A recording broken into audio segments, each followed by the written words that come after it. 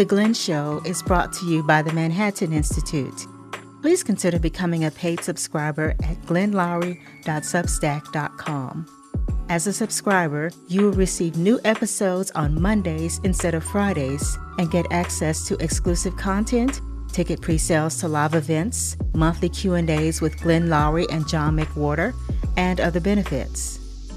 Your contribution will also help to fund grassroots initiatives that empower Black development across the country as we donate 10% of our profits to the Woodson Center. Thank you.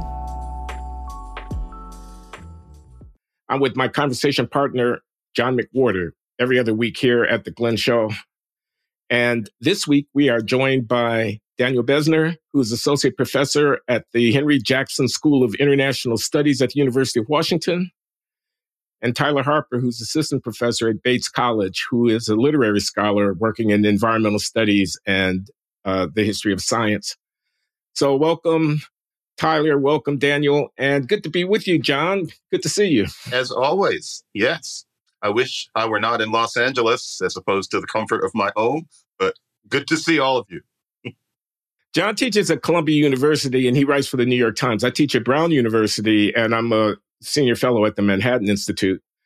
The Manhattan Institute sponsors The Glenn Show. We're all academics, all four of us, on college campuses. John at Columbia, me at Brown, Tyler at Bates, and Danny at the University of Washington in Seattle, right? Yep, in beautiful Seattle. We're speaking here in just before Thanksgiving. The war in the Middle East between Israel and Gaza, Hamas, has been going on since October 7th, infamously so. And it has had repercussions on our respective campuses and more broadly in the university world as people with very strong feelings about the conflict engage with one another and try to articulate their views. The reason we're having this conversation, if I recall correctly, is that you guys, Danny and Tyler, suggested that it might be good to talk about the issue. And I want to give you a chance to tell us a little bit about what you're concerned about there.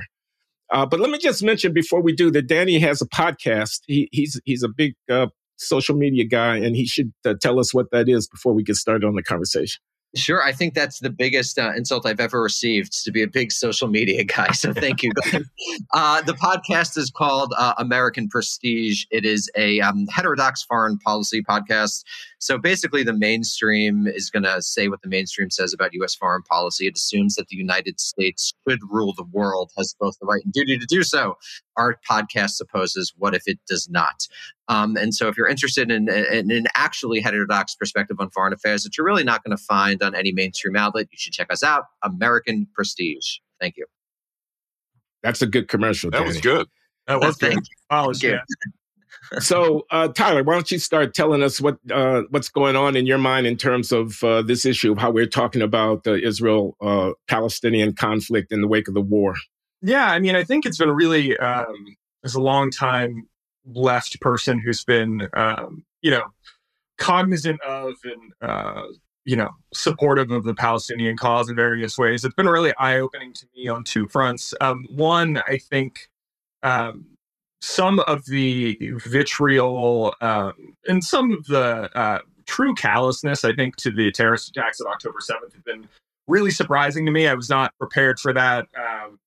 And it was eye-opening in certain ways, but also the backlash in terms of free speech and the sort of metastasizing, sort of what gets called the antisemitism crisis on college campuses has been really eye-opening to me as well. And I think, from my perspective, the thing I suppose I'm most concerned about is that it seems to me that we are at this moment repeating a lot of the same mistakes of the sort of post-George Floyd moment where we, cracked down on different kinds of expression, where everything, from small gestures to asking people to show up to Zoom meetings on time, all the way down to stuff you find at the bottom of your cereal box is understood as racism. I think we're going through a similar moment. And what's distressing about it is there is real anti-Semitism on college campuses. I think that has been plain. I think there is real, as I said, callous disregard to the loss of innocent Israeli life, which I found disturbing. And at the same time, that's rapidly dovetailing into sort of a crackdown of any free speech that's critical of Israel. And what seems to me is being lost is threading that needle between real concern about some of the stuff that's going on college campuses that does seem to be concerning, and not tipping the line into a crackdown of what is politically legitimate speech that is critical of a war and a government, and that is, I think, intelligible in terms of a long line of campus anti-war activism, right? And so threading that needle seems to me the challenge that is before us, and it's one that I feel like we're not meeting, and I think we are just repeating the same mistakes we made in 2020, which is that we are throwing task forces at it. We are trying to censor people. We are, open letter after open letter. Yes, there's open letters, So yeah, I've just been discouraged, I guess, would be the through line of everything. Discouraged. Yeah. And I just, to add to everything Tyler said, I completely agree with all of that. And I should add, one of my former students was actually one of the victims of the October 7th attack. I'm sorry. Man. Yeah, he was murdered in a kibbutz. We happily got his a paper that he wrote for an independent study for me was published in Jacobin. It's been republished. I read that. It was great. Yeah, so that was a student. Chaim Katzman he was a good guy. So it hit home very. Oh, man. Yeah, it was terrible. Like I took it, I knew him. We did the independent study thing. So that was really terrible. So it hit home very quickly. And just to agree with what Tyler said, but I also wanted to add two other things I thought, which made this to me a thing worth talking about, which is one, the relative silence of people who have been inveighing against cancel culture. It's not true for everyone, but a lot of the people who have spent years, criticizing wokeness and criticizing cancel culture, all of a sudden don't have anything to say. And then two, for this particular podcast, what I found interesting was that you got the rise of this discourse of safetyism amongst the American Jewish community at large. And maybe I'm the one to say this because I'm the American Jew.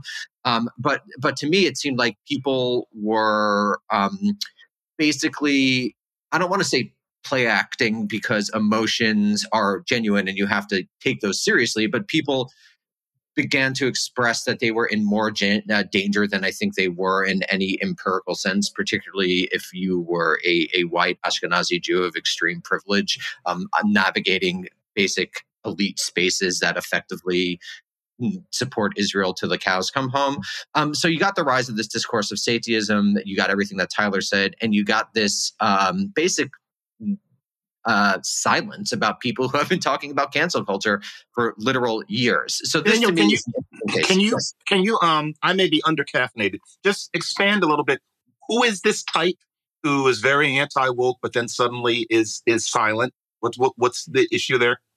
So the issue that I thought, someone like the Weinstein brothers or people who are critical of woke culture on the right wing, whether it's, I don't know, Joe Rogan or people like that, have basically said nothing. I've given no amount of airtime to, as far as I'm aware, to the the Columbia University suspending the Students for Justice in Palestine or the Jewish Voices for Peace groups or the various agents at CAA getting fired for pro-Palestinian tweets. And this, of course, is a long issue. Do you guys remember Stephen Salida from about a decade ago, who was fired who was a tenured professor who was moving from one R1 or an R2 to an R1.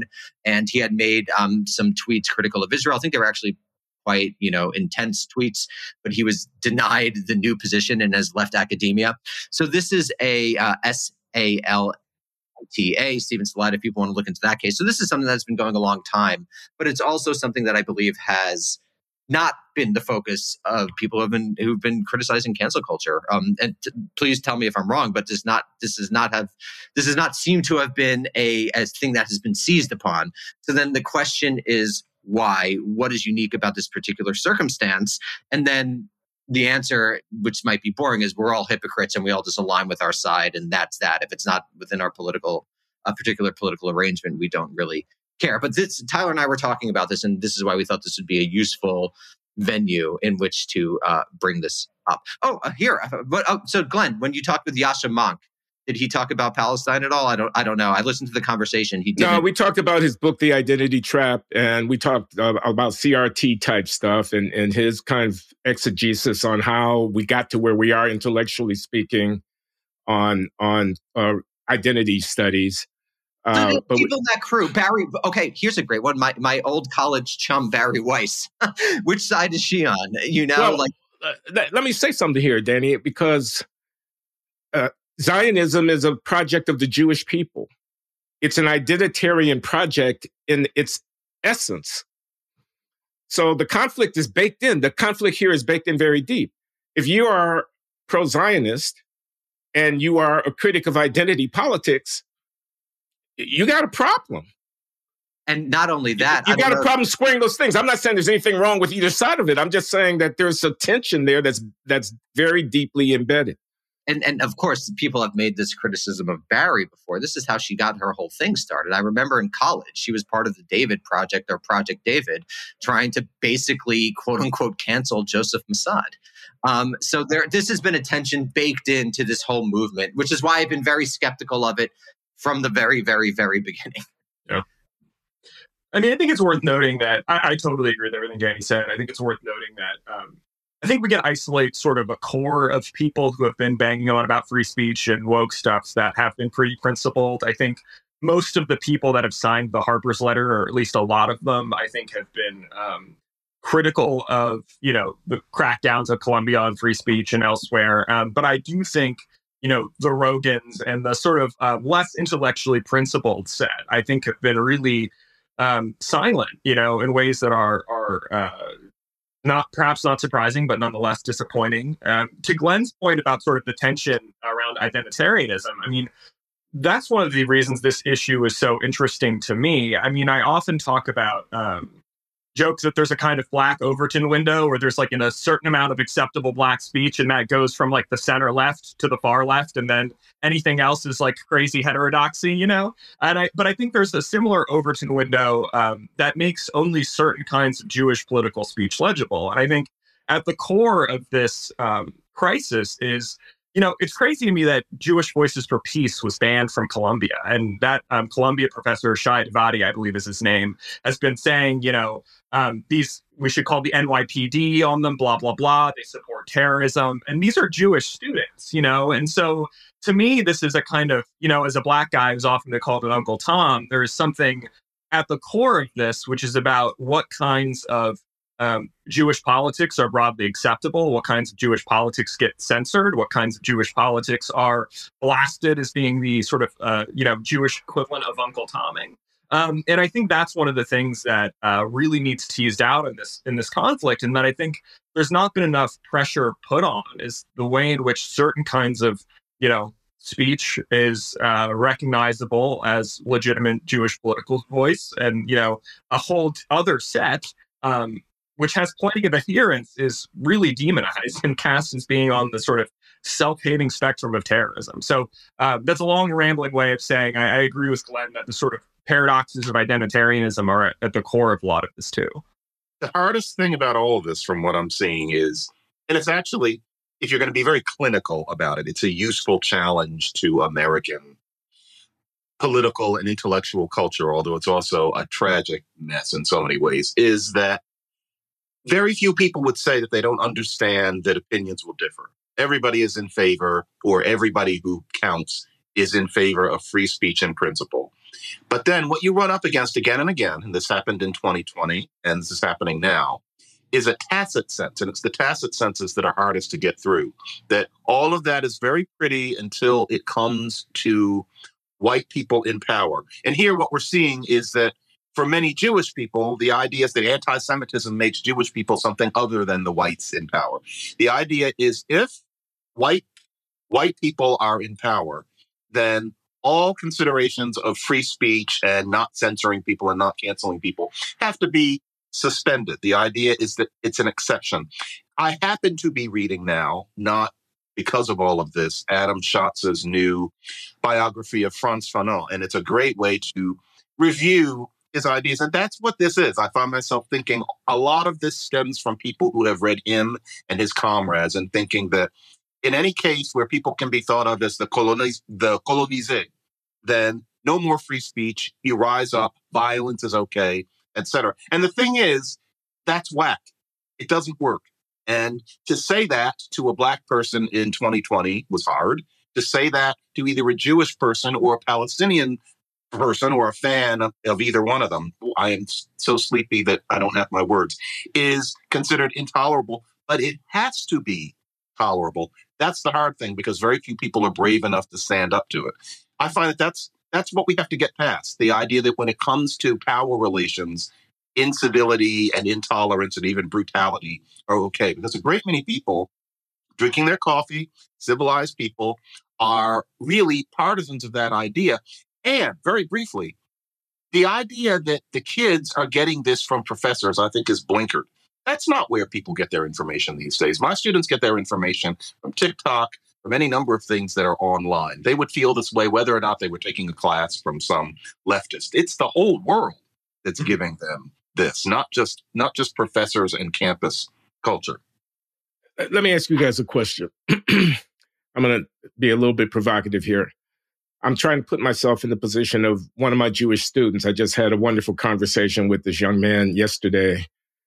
I won't identify him further, but we were just sharing, because I had signed a letter here at Brown of faculty calling an open letter, calling for a ceasefire, and have been catching no end of flack because of that, And people want to know what side I'm on, and they feel like, it's a pat retort, but here it is. Ceasefire benefits Hamas. They started this. There was a ceasefire before October 7th, and they broke it when they attacked those people in southern Israel. It was a slaughter. We got to finish the job. We got to root out Hamas. It's necessary. The Americans bombed Hiroshima. They firebombed Dresden. This is war. You got to do what you got to do, kind of thing like that. And what I'm trying to get at is that people are viewing this conflict in existential terms. Now, Hamas did, in fact, slaughter viciously and brutally in a pogrom-like attack, many, many hundreds. And hundreds have been taken captive. It was just a horrific thing. For you to get up and give a speech that says pro-Hamas, go Hamas, Israel is reaping what it has sown, to say that that's an act of violence it seems to me, not far off in terms of creating a fundamental condition of insecurity for people who feel like their lives are back on line. You call it safetyism, Danny. I'm giving voice to this point of view. This is not necessarily my opinion, but I'm just saying I can hear this kid that I was talking to yesterday saying this. So my response is that the framing is just wrong on almost every empirical sense. And at some point that has to matter, right? You have to be aware of the history of the 56 years of occupation. You have to be aware that one side is a nuclear armed power with one of the most advanced militaries in the world. The other side is not. There's not an excuse for any of the brutalities that Hamas committed, and particularly all of us in this sort of liberal bourgeois context within which we operate. We're anti-violence in every particular situation. This is why you had this, do you condemn Hamas argument. But to compare any Palestinian organization to the Japanese Imperial Army or Nazi Germany is on its face absurd. A pogrom is a thing. It's not just a word that indicates when Jews are killed. It referred to a majoritarian attack on a minoritarian population, mostly in the Pale of Settlement in early 20th century Ukraine.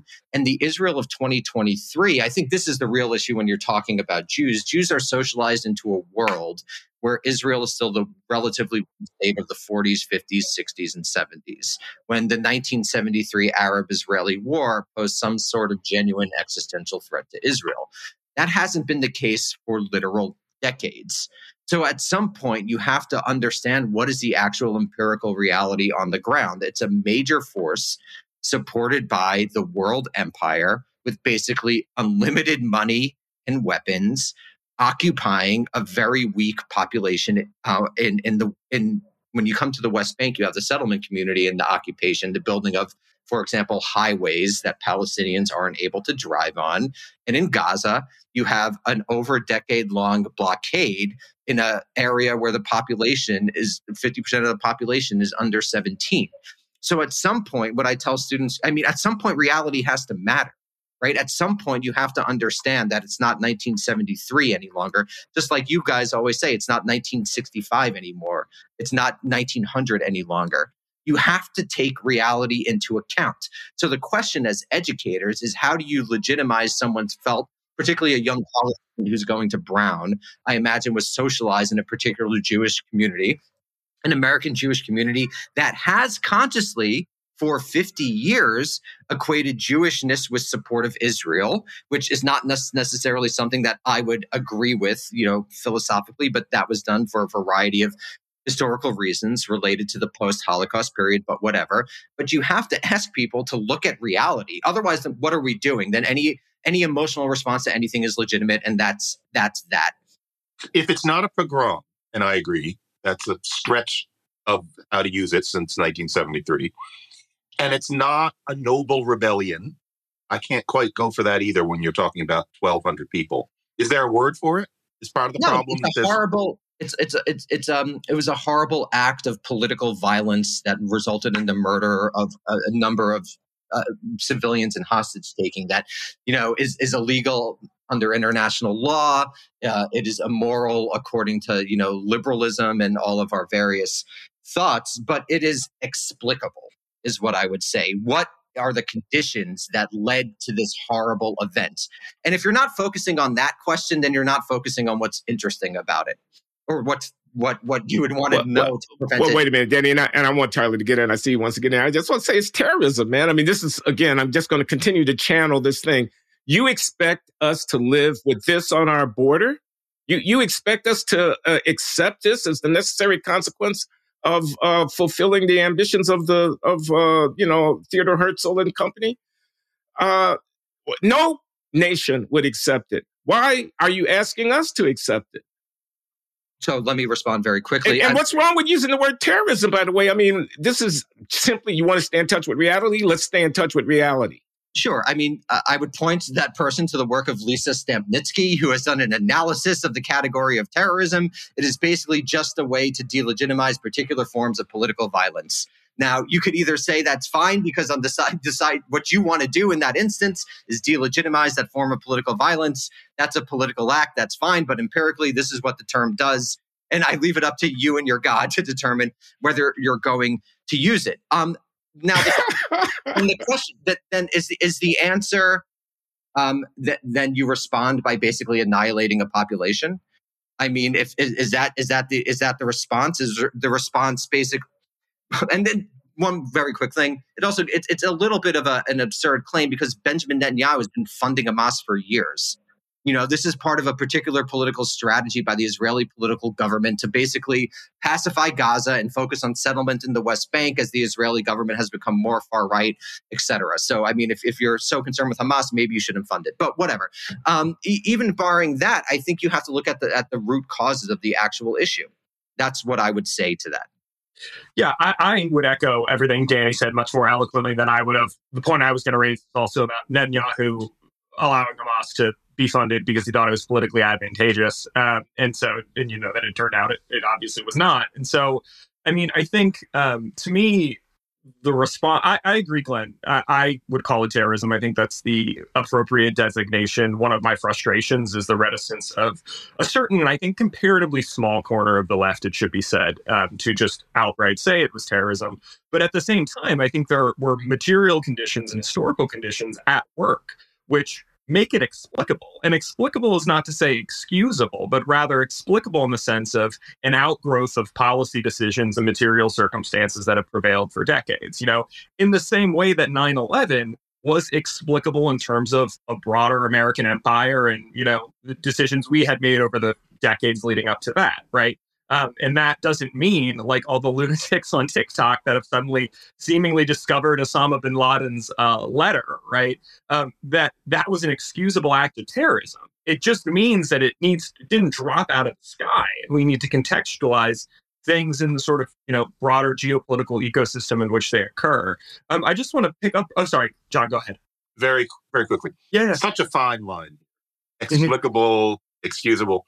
I would have to say, what isn't explicable? Like, sure. What? Everybody's got a story.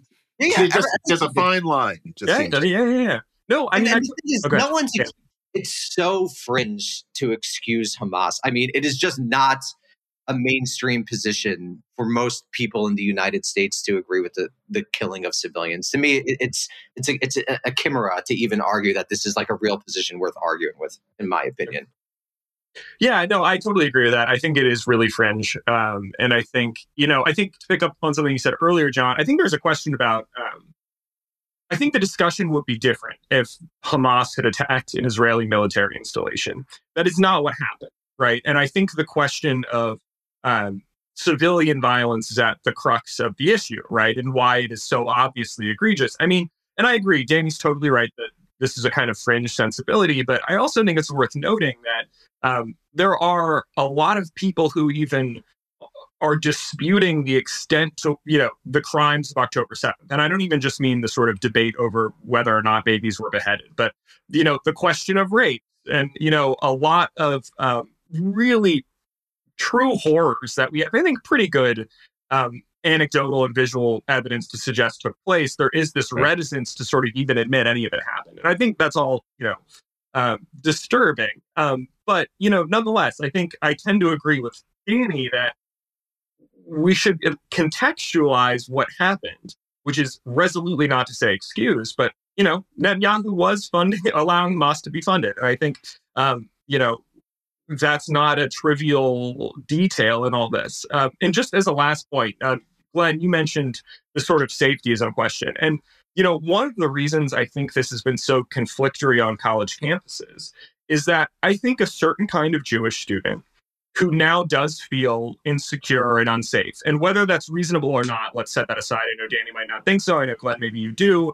But setting aside whether or not that's reasonable, these students for the last half decade have been told that your experience of feeling insecure is proof that you are, that we need to believe anyone who says they've encountered racism, right? That feeling like you've encountered racism is proof that a racism happened, right?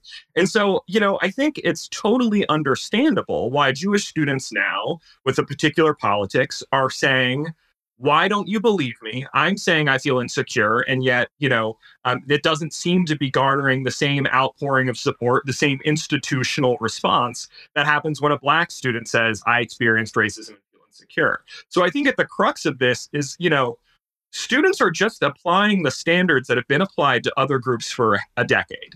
And I think those standards are bad. And I don't think the fact of feeling racism is self-legitimating and proves that racism happened. But at the same time, I have both empathy for and, I would just insist that we should understand these students' responses, whether we think they're reasonable or not, or whether we think the fear is overblown or not, as perfectly consonant and just, an application of principles that have been at work for a decade. And I think we should not be blaming the students is one thing I feel very deeply. I think John hit the nail on the head. There is TikTok. I think there's stuff going on in the faculty. I think there's stuff going on in the diversity, equity, and inclusion offices. But this is, if you don't like the student attitudes, right, we're supposed to be educating them. And this is a series of institutional failures from universities, but also from legislators who have not done the work of regulating things like TikTok and social media and everything else, right? And so I guess I have a lot of sympathy for where students are coming from in the sense of, I don't think their response has often been bad, but I think the pump was primed in a certain way through actions that had nothing to do with them, And I think I would add to that a generation of Jewish students are going to be imprinted by the fact that they feel persecuted, and they can point to episodes of stark resistance, physical violence, near physical violence, naked slurs hollered at them by people in real time. All of that on campuses is becoming regular. And there's a whole contingent of supposedly educated people telling them to shut up. Whereas, let's face it, racism on college campuses exists, but frankly, I can confidently say essentially no Black student for 50 years has encountered anything that stark. You have to work to find the quote unquote microaggressions, etc. And yet, anytime a Black student claims racism, then we have to pretend that college campuses are hotbeds of bigotry. That's not fair. And Jewish students are watching this and they're disgusted. And I would have to say, that's explicable. I understand their disgust about that. But they're getting the support of the administration. I mean, who are getting that support? Jewish students. I mean, it's SJP and SVP that is being thrown off campus. There's all these silencing. So which Jewish students? Because here at Brown, 50 Jewish students sat in at the administration building and were arrested and carted away by the gendarme for occupying, and they were demanding a ceasefire. That's why they were there. Right. And so which Jewish students? This is the big thing in the American Jewish community. If you're under 40, you're basically critical of Israel, and if you're over 40, you're not. So this is another thing. I mean, the trends are very clear. This is why APEC and the ADL are really pushing Christian Zionism. I mean, basically, both Israel and the American Jewish institutions recognize that the next generation of Jews, who are basically third or fourth generation Jews at this point, who have become part of the elite, not totally, but to a large degree, and accept, liberal values and don't like seeing a state oppress a population, that are not going to be as pro-Israel, even though I think in the long term it's not pro-Israel, but that's a different conversation, quote unquote, what they define as pro-Israel. And so they're moving toward Christian Zionism. So this is another, But wait a minute. If I'm one of these Jewish students, and like Tyler was just referring to, I see people saying, well, the Hamas really didn't do what you all said they did. And start splitting hairs with me. There were no beheaded babies. Nobody was actually set on fire. Where's your proof that whatever? And you've got all of this, as Tyler remarked, evidence, circumstantial, and some of it more than circumstantial, that a horrific thing happened there. What am I to think about the person who's saying to me, with their arms folded across their chest, how many people really died? How many people really died? I think they're Jew haters is what I think. I think they think the killing of those people, and there's somehow, flip the script. Is anti-Zionism? Suppose somebody said to you, not that many people died during slavery. So this gets, So why isn't a Jewish student sympathetic to Israel entitled to feel, this is at the tail end of boycott, divest, and sanction. I mean, this fight about the moral status of the state of Israel has been going on for a long time. So Jewish students friendly to Israel are already feeling embattled. And now something horrific like this happens, and they get the Norman Finkelstein treatment from people that, you're overplaying your hand, you Zionist. So why shouldn't they feel threatened? I mean, it probably doesn't feel great, but in the moment. But you also, if you have racism against you, does it totally change your existential view of life, your entire Weltanschauung? Again, that's between everyone and their God. I mean, this is the issue, is that anti-Zionism is that anti-Semitism. The state of Israel for 50 years has said, yes, it is. American Jewish institutions have said, yes, it is. I would say it's a bit more complicated than that in the year 2023. Now, the fact that a Jewish student totally identifies with Israel due to various processes of socialization, I would understand it probably feels pretty terrible for people to deny what I consider to be an obvious truth, that there was atrocities committed against civilians and there was various war crimes committed by a Palestinian political group against civilians. To me, that seems undeniable, but it raises more interesting questions than how you feel in the moment, young person, as far as I'm concerned. Just like I wouldn't want to accept someone, I feel okay. Like is this what is college just a never-ending series of emotional reactions to things?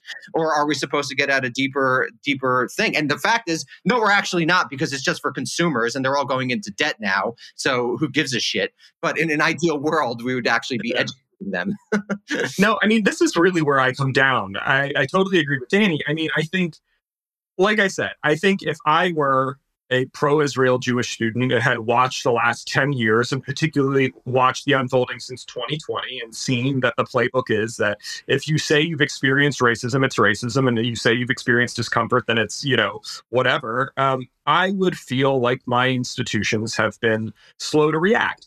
And yeah, Columbia has cracked down, but that took donor pressure. And I think it took a while, right? Yeah, and the cracking down is ridiculous and a gross violation of free speech. So I'm not supporting it, right? But I'm saying if you're in this particular mindset, right, you see that it took a while for this stuff to happen. And one of the things that I think is sort of piece of evidence that sort of tells the story is that most of these elite institutions are not rolling out their diversity, equity, and inclusion offices. They're starting parallel anti-Semitism task forces and committees and whatever, which goes to show, which goes to show that something about the DEI offices in that particular ideological constellation was inadequate to confronting anti-Semitism, right? Like if these institutions were prepared and were about equity and inclusion and whatever, and were prepared to tackle these thorny questions, right, then there would have been a DEI response, and there was not. And they've had to create parallel institutions, and they're not at all reckoning with the tension between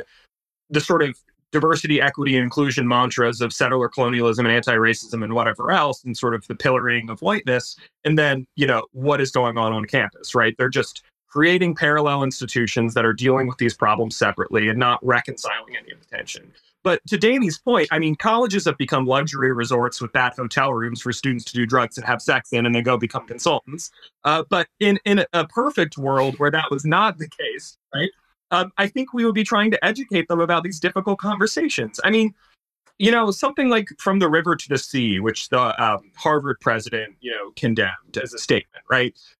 It's a statement with a long and complex history and protest that for the vast majority of people using it does not mean exiling Jews from the state of Israel, right? And for the vast majority of people, it is not anti-Semitic. At the same time, I understand if you are not somebody steeped in pro-Palestine protest culture, that those nuances might be lost to you. And I can understand how, as a lay observer, that might sound. I mean, to me, if I didn't know more about the issue, it might sound like the South will rise again, right? Which is something where I might be like, well, that doesn't sound great. And someone might be like, oh, no, it's about returning to the, glory that was lost before Reconstruction or whatever, and economic prosperity and cultural health in the South or whatever, right? And maybe there's a nuanced conversation to have, but, from where I sit, my hackles would get up.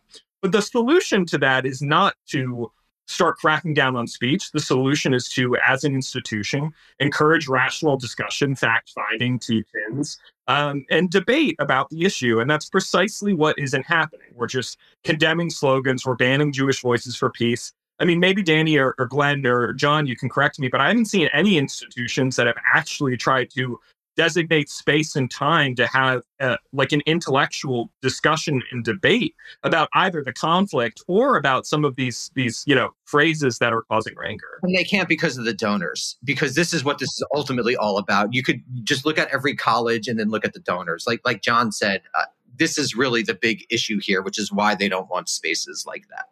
That is the thing that everyone's afraid to say, but it's about losing donations in a university. I'm not going to dispute that, Danny, but I want to make an observation because I see an interesting connect here. I mean, who is the constituency? So from the university's development office, the constituency is people who are going to give money to the university. Those are your donors. From the DEI's office, the constituency is peoples of color who are fighting against oppression. The Palestinians are a part of that coalition in a way that the quote-unquote Jews are not. So, of course, you don't give the DEI office a portfolio of managing the anti-Semitism problem because the constituencies are in conflict. Likewise, you can't expect the president of the university or the chief fundraising apparatus to come out foursquare for Palestinian justice when, the constituency that they're serving is not likely to be much pleased with that kind of presentation. So it's a complicated terrain with all kinds of interlocking and cross-cutting interests, it seems to me. Well, Glenn, I'm sorry, go ahead. No, go ahead. Just want to see if this floats. If Rashida Tlaib can do the thing about the ocean, what is it again? From the river to the sea, Palestine will be free. Folks, I'm off time. Sorry. River to the sea.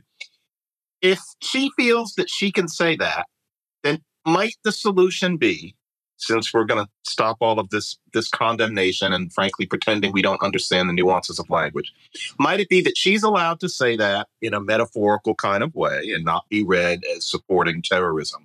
But it means that we have to stop getting our knickers in a twist when Sarah Palin says lock and load, or when Donald Trump says we'll be wild, or to allow Bubba to, of course, I'm not helping by calling him that, for him to say the South will rise again and stop pretending that he wants slavery to come back.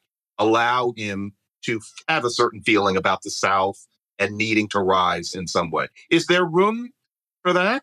Because frankly, I bristle to hear that Rashida Tlaib phrase used. I think it's disgusting to even touch it. But I think I know what she thought she meant. But then again, we're going to have to listen to people we don't like and give them a little bit more benefit of the doubt too, right? Just throwing that out there. Yeah. I think, excuse me, Dan, just let me quickly. I think, because it's a linguistic point. You utter a word that is heard by someone else. They then make an inference about what you meant and when you're coming from when you utter that word.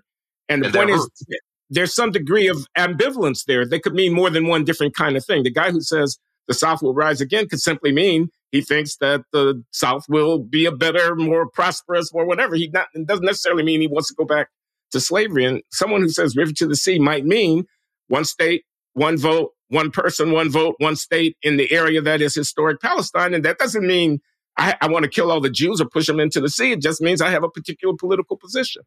So, it's an interpretation problem. And the least generous interpretation is he's a racist who says the South will rise again, or he's a Jew-hating anti-Semite who says from the river to the sea. But it's not the only feasible interpretation. Thanks, Danny. Just very quickly, and then I'll let Tyler talk. No, so how about it? The way that I hear you is basically like, who is the we? Because as you know, you're a linguist, language is social.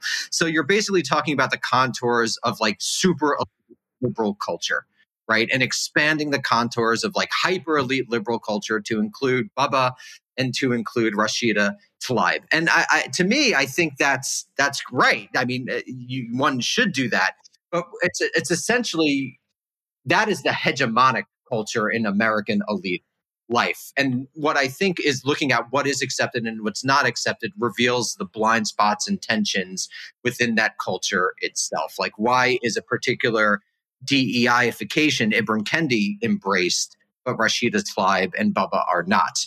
To me, the question says a lot about modern liberalism and about how modern liberalism functions in 2023 as it tries to retain its waning hegemony in the wake of Donald Trump and the fact that basically it's a gerontocratic philosophy at this point.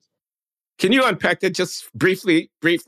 What does it say about modern liberalism and how is that connected up to gerontocracy?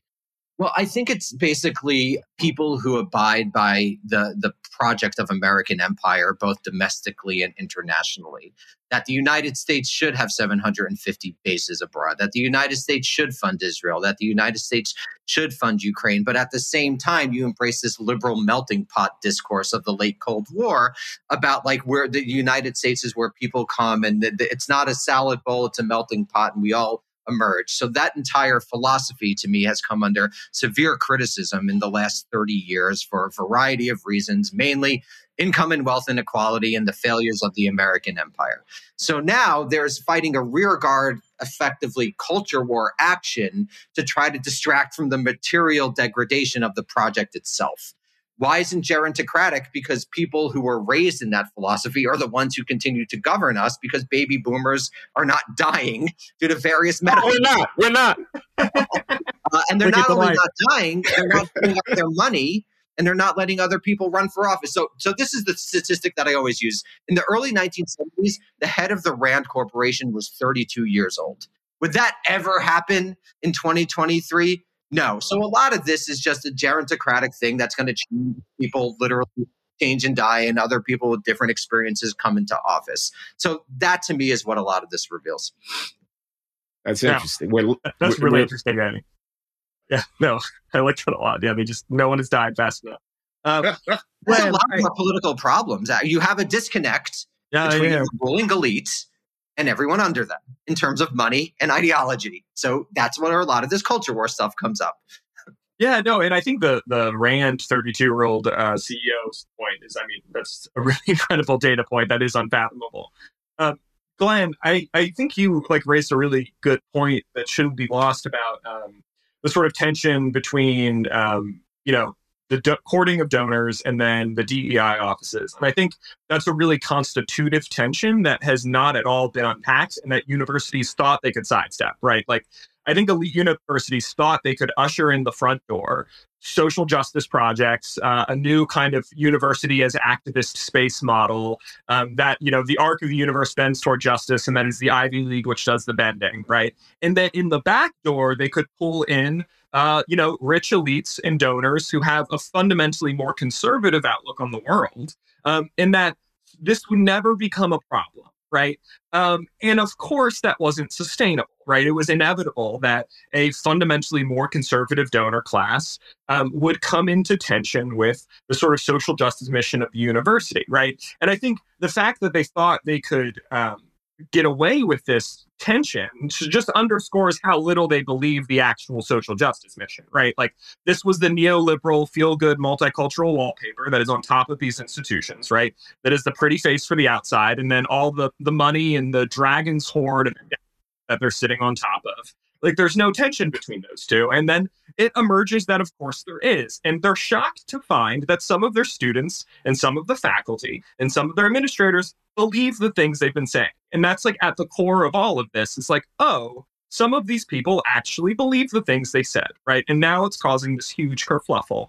And I think until we reckon with the incompatibility of a donor-driven financial model with the social justice university, we're nothing's going to change, right? And I mean, and two, I think it's important to flag that there's an increasing turn. I don't have the numbers in front of me, but the percentage of restricted donations has gone through the roof over the last 2 decades, right? And that's one of the modes of sort of donor activism that we're seeing. I think it's important to flag too, right, that this is not the first issue where donors are exerting pressure. I mean, there have been previous issues around sort of wokeness and trans issues and other things where donors are putting this on universities. You can find articles going back to at least 2016 that talk about, donor activism, backlash against wokeness. So this isn't new in any way, but I really do think it's uniquely calibrated to pull apart sort of flimsy social justice mission from the sort of feasibility of the financial model, right? And that's, this is the fallout. Tyler, I want to ask you, actually, because you're very good at depicting the ridiculousness of junctures like that. I mean, anybody could have seen this coming 4 and 5 years ago. And these are bright people running these institutions. And you're talking about that person in a blue suit, whether they're a woman or a man, whose job is to have lunch and attend events and raise money. God knows why anybody takes those jobs, but that's what they do. Now, the thing is, obviously, there was this incommensurability between this DEI onslaught and the sorts of views that donors with really big money tend to have. What would you have done? Like, I agree with you, but what would the other pathway have been? I mean, I don't think the universities had to embrace a straightforwardly social justice mission. Like that was a choice they made after 2020 to basically morally launder an increasingly predatory financial model as they hiked tuition through the roof, as they started peddling luxury resort style experiences at colleges and universities, as they became an engine of endless debt for students, right? And increasingly, that looks bad. And how do we solve that problem? Well, we can put forward this lie that we are engines of social justice as we continue to pump out an endless stream of consultants. I've written about this. Couldn't it be copycat? Like, once school A does it, then the other 16 have to do it, because then somebody's going to say, why did you do it? Yeah, John, no, I think there's a copycat thing. I think let's expand it just slightly. This is just elite liberalism dealing with itself. Like, to relate to what I said earlier, this is the problem with modern liberalism. It is a fundamental ideology that has been in power so long, it is not supple like it used to be. It is being torn apart by its various tensions. And this is just the space where it's like really, really clear, because you have a bunch of young people together who are basically all of the same class, arguing about this open because they don't have to go to jobs yet. They don't have to go to the McKinsey and Bain or Raytheon or any of these other institutions that they're all going to anyway. So decolonize Raytheon. This is really a tension about liberalism itself. This is the story of the age to me as an intellectual. Well, Danny, okay, I need your help, man, because liberalism is the best thing going. Compared to what? Liberalism may be full of contradictions and it may be foundering, but damn it, compared to what? The rest is the Dark Ages. Well, Fukuyama was right, man. Like, I wrote a big piece about Fukuyama for The Nation. He was right. When he said the end of history, he meant that there would be no ideological challenges to liberalism. And he is absolutely right. There have been no ideological challenges to liberalism. In fact, everyone's now capitalist, from China to Russia to the United States. And it's a good thing, too. In the manifesto, Marx said we would either get communism or be in the mutual ruin of the contending classes. I think we might be in the mutual ruin of the contending classes, given that we've created a world in which political legitimacy rests on consumption, and consumption, it turns out, is destroying the planet. So that okay. I got to do this. I got to do this as a devil advocate. I got to do this. I'm sorry. This is not my real view necessarily, but here it is. The Glenn moment. Look, they have the colonial metaphor, and people reject it because Israel is not a colonial, European, whatever, because the Jews, it's an indigenous and whatever. But here's the deal. Western civilization versus the Dark Ages. Okay. And if Israel goes down, and if they can't, I almost said we can't deal with this issue, this kind of issue, and sustain the project of creating the state of Israel, that's a harbinger of the end of the West. That means that the future belongs to China. That means Taiwan is next. I mean, this is not small potatoes. This is not identity politics. This is actually world history playing itself out in the 21st century. And I do want to know whose side you're on. Don't we want Enlightenment, Western civilization? Yes, capitalism, not with warts and all. I mean, not unregulated cowboy capitalism. Don't we want prosperity? Don't we want an end to famine? Don't we want women's rights? Don't we want gay people to be able to walk straight down the street, et cetera, et cetera? Don't we think the market is basically the way resources should be allocated, et cetera, et cetera? So Israel can't fail. Israel's failure is the beginning of the end for the Western project. If anything, it wouldn't be the Dark Ages. It would be at the dialectic of enlightenment. I mean, political Islam is absolutely emergent from modern ideology. I mean, anyone who studies this shows how it's a very modern construction and emerges from the failure of basically secular nationalism in a post-colonial context. I mean, that's why political Islam takes off in the 1970s when it does. That's why everyone, famously, they're all engineers, right? Because they're all educated and they all encounter the West. So it's not the Dark Ages. If you could do the Adorno-Horkheimer dialectic of enlightenment thing. So I mean, that I would reject that civilizational language from the beginning. In terms of China, I mean, I just think, again, empirically, what China has shown is that it doesn't want U.S. forces within its first island chain. It wants to be dominant in East Asia. I don't think China has the American millenarian Protestant vision that it could dominate the world that basically took off in the 1940s with people like John Foster Dulles and Dean Acheson, who were like, oh, we'll just dominate the world forever, which is a profoundly naive and ridiculous way to understand things. So I don't think China is going to challenge the United States in the Western Hemisphere. I think it wants to dominate East Asia. And frankly, as I wrote in Harper's last year, it's going to. It's a lot closer to East Asia. It's in it, and it's gigantic. So it is an American fantasy to think that we are going to be able to dominate it like it's 1950. So then there's the material reality to that. And then the question about capitalism and all of that. I mean, again, this is what all the theorists of capitalism, from Adam Smith to Friedrich Hayek to Milton Friedman, they were talking about a consumer-focused capitalism that has empirically shown to destroy the planet. That is not a question. Climate change is real. We are blowing past every one of the markers about when human society will not be affected. So the question is, are we going to be able to rest our political legitimacy like China, the United States, and India, and basically every great power is doing, on consuming from now until the cows come home? Are Americans going to be able to consume 20% of the world's energy from now until forever? No, we can't. These are the material sources of the crisis of liberalism that gets informed in our political discourse, because it's all run by liberal elites, as nonsense culture war stuff. Small point, Danny. China's a lot bigger than the U.S. and they're growing. In the long run, the climate issue is on the Asia and South Asia and East Asia. But they're trying to do the Western model of consumption. Right. That is what the political legitimacy since Deng Xiaoping has rested on, is we're going to be like, and really since the kitchen debates in the 50s with the Soviet Union, is that we're going to provide you with consumer goods. It turns out, though, that destroys the planet. So what are you going to do with that?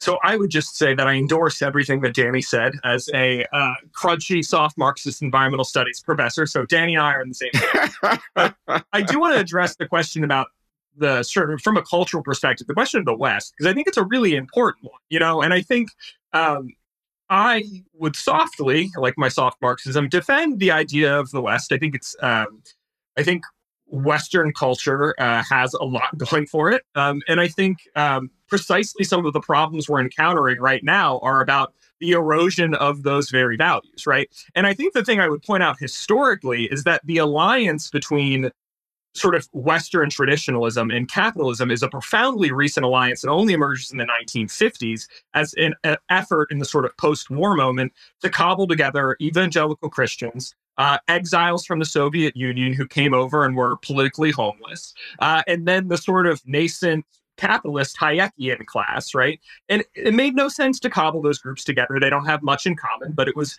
a brilliant strategical move to seize power and form what is now the modern Republican Party. But before the 1950s, a lot of conservatives were deeply skeptical of capitalism. They were deeply skeptical of capitalism for really good reasons, which was that they understood that capitalism melts everything solid into air, liquidates all of the values and ties that bind people together in community, and that capitalism, unfettered capitalism, is at fundamental odds with community values in a traditionalist cultural project, right? And so I think if you want to defend the West in a certain sense, you need to understand the erosion that's taking place as part of this unholy, ill-thought-out alliance that is no less makes no more rational sense than the alliance between the sort of finance bros that run the universities and the DEI set, the alliance among conservatives between free market Hayekian capitalism on the one hand and traditionalist Western values on the other hand. Those two things don't go together, and now we're seeing them come apart, right? And so I would defend the West, Glenn. I often joke that the idea of the West is the last dangerous idea left in America, right? Because now social justice and all of the, anti-racism and anti-war and whatever, and that's very much in the mainstream. But I think a defense of the West is one of the last ideas you could encounter on a college campus that might seem a little bit dangerous, right? And so I would defend it. But I totally am on board with everything Danny is saying, both about the sort of geopolitical landscape, the reality of climate change, and the sort of brutality of the neoliberal market system we have. And I would highlight that none of those are conservative projects. Wow, you guys. We have dissected the sort of political economy of the university. We have dealt with the global political situation. We've put on the table the future of liberalism and the planet's imminent demise. And we've only spent an hour doing it. So I think we're at a natural stopping point here, and I got another appointment, I should say. And John is flagging, as he told us he would be, because he's, sleep deprived. I'm not flagging, and I would happily go on for another 15 or 30 minutes in response to what both of our colleagues have said. But I have a thing because I'm at a thing. So, yeah. He has a thing. He's at a thing. That's Tyler Austin, Harper, Bates College. That's Daniel Bessner, University of Washington, and my conversation partner, John McWhorter. We've stuck our necks out onto the chopping block. So watch the comments. Thanks for tuning into The Glenn Show, everybody. See you next week.